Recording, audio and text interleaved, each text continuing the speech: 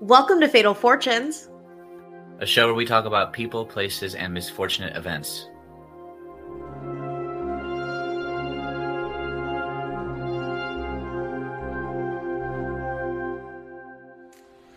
So welcome back, guys, to another episode of Fatal Fortunes. This one is written by me. It is a murder, and it takes place in ye olde Cambridge, Massachusetts at Harvard University. I don't know about you, Nathan, but I never ever... Yep, back in Beantown. I never ever thought that I could get into an Ivy League, therefore I never applied. What about you? No. Oh, yeah. Not at all. Why would I try that? I also heard a crazy story. So basically this weekend, or if you're listening to this, we're recording this Halloween weekend. So last weekend, Casey Affleck was in town. And he went into a store that sold Wicked Pissa shirts. And was asking the employees, like, do you know where the saying comes from? And they're like, no, it's just like a local accent thing. And he was like, I said it in a movie. And his girlfriend is like telling him to stop. And then my other friend, Jackie, she's the manager of a store in Harvard Square. And he went in there and she said that he was absolutely the piece of shit you would have expected him to be.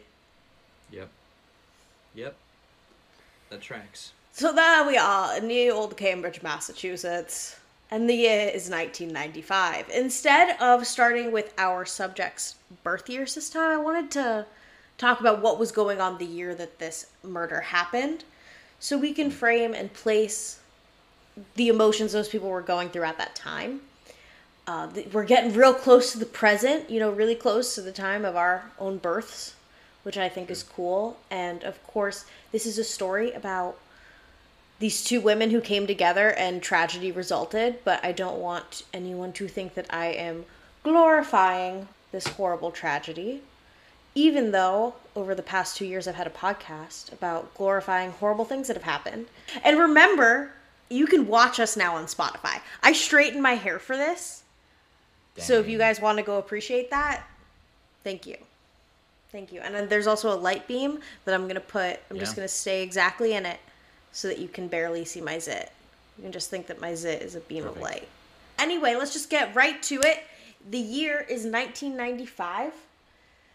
And I only put the stuff up through May because post-May is when the murder has happened. So they're not dealing with those pressures of what happens in the latter half of the year. But in Austria, Finland, and Sweden, they joined the European Union that year. There's the Mexican peso crisis, where President Bill Clinton invokes emergency powers to extend a $20 billion loan to help Mexico avert financial collapse. I feel like that does not get talked about that often. Yeah, I didn't know about that. Yeah, I feel like we tend to be like, no, we're not giving Mexico any money. But that is that's a sum. Yeah. That's a big chunk of change. Chunk of dough. The United Kingdom's oldest investment banking firm, Barings Bank, collapses after securities broker Nick Leeson loses $1.4 billion by speculating in the Tokyo Stock Exchange. I watched a documentary about that on YouTube earlier this year. You know me, I love my financial crime documentaries. So, next, Steve Forsett lands in Leader, Saskatchewan, Canada, becoming the first person to make a solo flight across the Pacific Ocean. And guess what? A balloon. Wow. Daring. Maybe a lot of listeners of True Crime will know what I'm about to talk about, but members of the doomsday cult Aum Shinrikyo carried out the Tokyo subway sarin attacks, which killed 14 people and led to over 1,000 injuries. The attack remains the deadliest terror attack in Japanese history. Boxer Mike Tyson is released from prison after serving nearly 3 years. I should have looked up what for, but... And fellow Fatal Fortune Selena was murdered. R.I.P. I wanted to, before we got to the two people we're discussing today, I wanted to talk about the history of Harvard University. And Harvard University came into existence in 1636 by vote of the Great and General Court of the Massachusetts Bay Colony. It did not have a single building, though. They kind of just said, we're agreeing to agree to build a college. It also did not have any instructors or students. Basically an idea that we're going to plop into the ground. At this time, the only place that you could go to school was Boston Latin School, which was founded in 1635. But there was nowhere to go once you finished. It was basically you got your Latin education and your theology education, cap boom, out into Massachusetts society. And of course, fun fact, I think that if you've been listening to this podcast for long enough, you know I went to Boston Latin School. So anytime I get to talk about my alma mater, I feel pretty gassed. And it won't be the last time it comes up, okay? No. It won't be the last. In 1638, the college became home for North America's first known printing press. John Harvard, he had donated about 400 books, which was a sizable amount at the time, to the school, along with several £100, and the college was renamed for him. So it wasn't founded by John Harvard, but it was named in tribute to John Harvard. I know that that's a big misconception. For about the first 100 years, the school was centered around, like I said, the studying of theology, with no one denomination ruling, except, we're all Puritans, so. 7 alumni ended up dying fighting in the Revolutionary War. Between 1830 and 1870, Harvard became, the elitist place we know today. The state had started to pull back on funding for private universities after the fall of the Federalist Party. The first black graduate of Harvard was Richard Theodore Greener in 1870, and Louis Brandeis, the first Jewish person to sit on the Supreme Court, graduated from Harvard as well. They were known as pretty progressive for letting in Jews, which is, ironic because we think of that as just, bare minimum, not progressive at all today, but it was like, wow, yeah. Whoa. They were so ahead of their time. Letting in other whites. Oh my God. Weird how they were one of the last cities in the country to desegregate schools, though. Let's focus on the good things. Like blah, blah, blah. Yeah. Harvard took in more Jewish and ethnic minorities than any other Ivy League did in the 19th and 20th centuries. By the 1970s, tuition at Harvard, it was $2,700. However, today, it is $51,000 a year, making it, I'm pretty sure, cheaper than Emerson. So when our parents were kids, it was actually something that you could pay your way through college. That could have been a reality for you.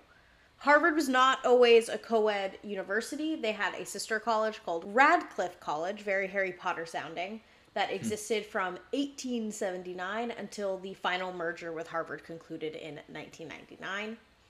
The med school began admitting women in 1945, and you could go to Radcliffe and take Harvard classes from the 60s and 70s onward.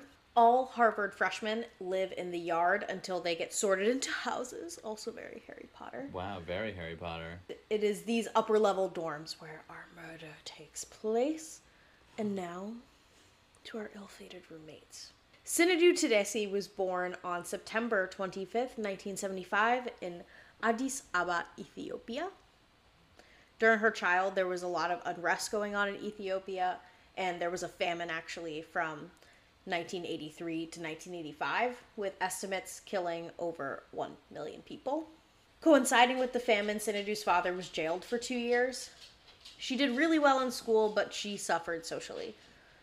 She wasn't close to any of her classmates or family members, so she didn't really develop in the way that a lot of us do. Her devotion to her studies led to her being admitted to the International Community School in Addis Ababa. Later, she was her high school's valedictorian and president of the student government. So, to me, she couldn't have been that antisocial if she was elected president of the student government. But Fair. Yeah, gotta be charismatic to do that. But before she knew it, she was off to Harvard University to study medicine on a full scholarship. Once at Harvard, Sinedu was now not a standout student, but one of the many. She had a GPA in the 3s, and this would not be good enough to continue to Harvard Medical School. Sinedu made no friends while at Harvard. She sent letters to dozens of strangers that she just picked random out of the phone book. I know they don't even make phone books like that anymore. But Damn, yeah. Yeah, but she would go on to describe her unhappiness and pleaded with the people on the other end of those letters to be her friend. One woman got really alarmed by the bizarre writings that she received back and eventually just stopped replying. Another woman just found that shit purely weird and sent it to a friend who had actually worked at Harvard University to review, and it was just tucked into Sinedu's file and not seen until after the horrible events unfolded. Sinedu kept a journal where she recorded when she had interactions with people and scored herself on how those interactions went, which sounds incredibly time consuming. And also, how few interactions are you having that after each one you can pause and reflect? After freshman year, her roommate Anna, she ended up choosing to live with someone else, and Sinedu was sorted into Dunster House, which also sounds very Harry Potter as a name. Trang was assigned to be her new roommate, and Sinedu became obsessed with being her roommate and best friend all in one. Toward the end of their junior years, Trang was over Sinedu's needy behavior and let her know that she would be rooming with someone else the next fall. And in a letter, Trang had to tell Sinedu to chill out and to respect her decision. Sinedu had been seeking psychiatric help from the university, and after the fact, her psychiatrist said that he was only meeting with her every other week and that there was no indication to him that something like this would happen. Trang Phong Ho was born in Vietnam in the 1970s, and she fled her native Vietnam when she was 10 years old, and she fled on a boat with just her father, and the boat was so crowded, she said, that everyone on board had to stand. The duo first disembarked in Indonesia, and she ended up learning English there at a refugee camp. Finally, the family moved to Massachusetts, just outside of Boston, I think. Or she goes to John D. O'Brien, so you have to live in Boston to go there. But I think I was looking in other sources that she lived in Melrose or Medford, and I did not want to put either, because I did not want to be wrong. But she lives, her people end up settling just a little bit north of Boston. She was valedictorian of Boston Technical High School, which is now the John D. O'Brien High School, which I mentioned, which is actually 2 streets away from 19 Dudley Street.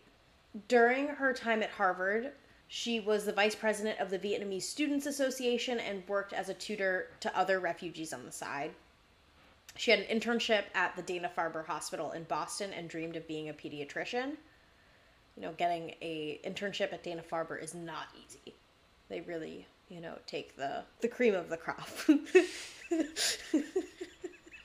Just 3 months before the murder took place, the Crimson, the school newspaper, had been writing a piece about how Harvard needed to do more for student mental health services and really beef up their systems. And it took, at that time in 1995, 10 to 15 business days to be able to speak to a counselor, and meeting with a consecutive counselor, like the same one over and over again, was not a priority.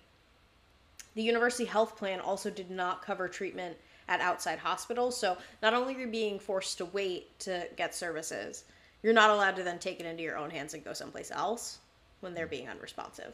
In 1995, 3 students at Harvard had taken their own lives, and 2 of those individuals also lived at Dunster House.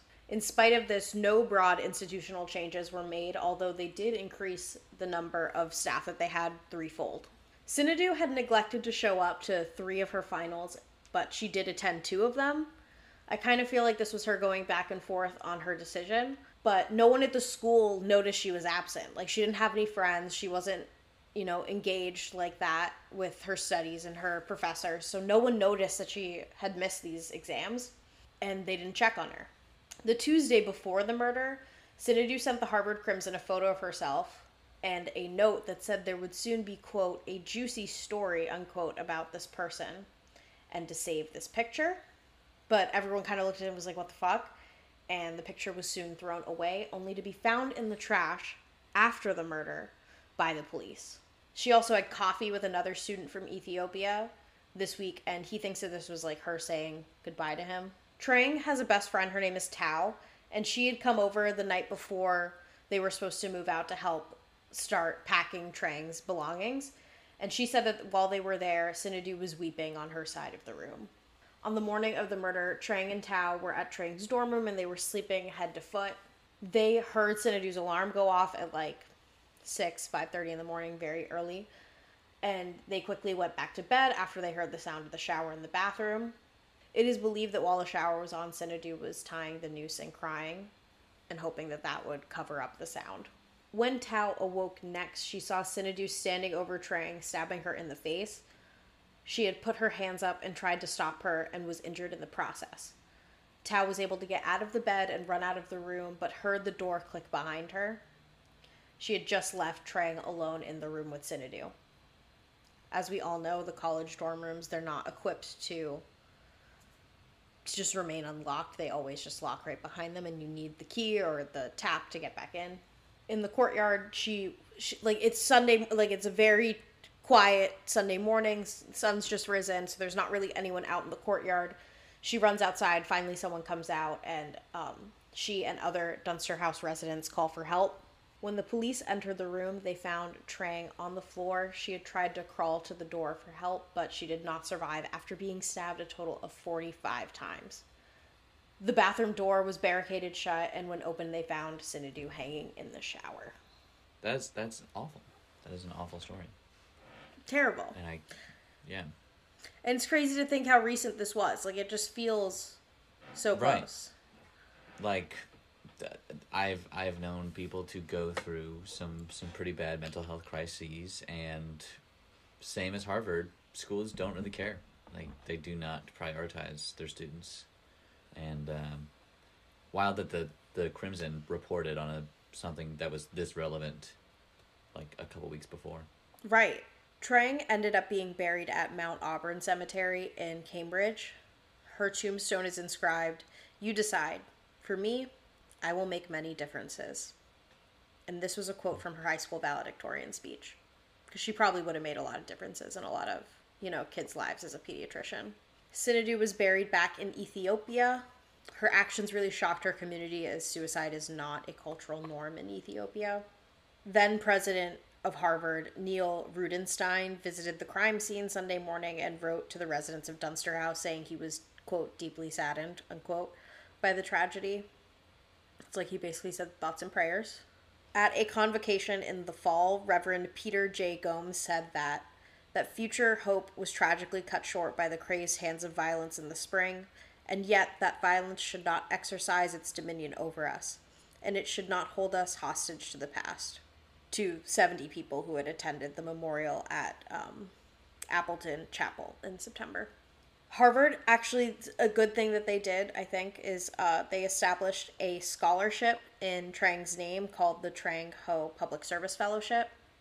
They actually this time responded to their lack of mental health services, and they ended up mandating that first-time appointments be scheduled within 7 days as opposed to the 10 to 15 days. We made it slightly less shitty for you. Hooray! We cut shittiness in half, okay? It increased its emergency hours and staffing, and it changed its hours to better fit student schedules.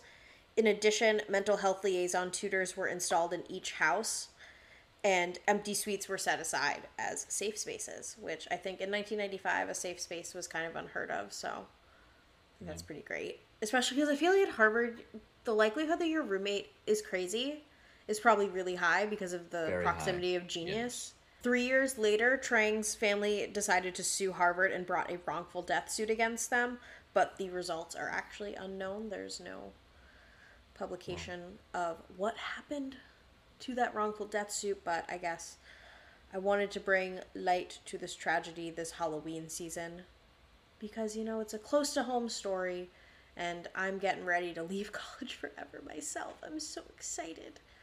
Do it. As we sit here, 48 more days. But anyway, thank you so much for listening to this episode of Fatal Fortunes. I hope that upon listening to this, you guys reach out to a friend that you know might not be having the best time and checking in on them and reaching out to them because the systems and the services around them could be letting them down right now, and they just need someone to ask how they're doing. So please go do that, guys.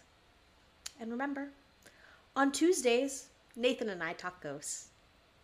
See you next time. Bye.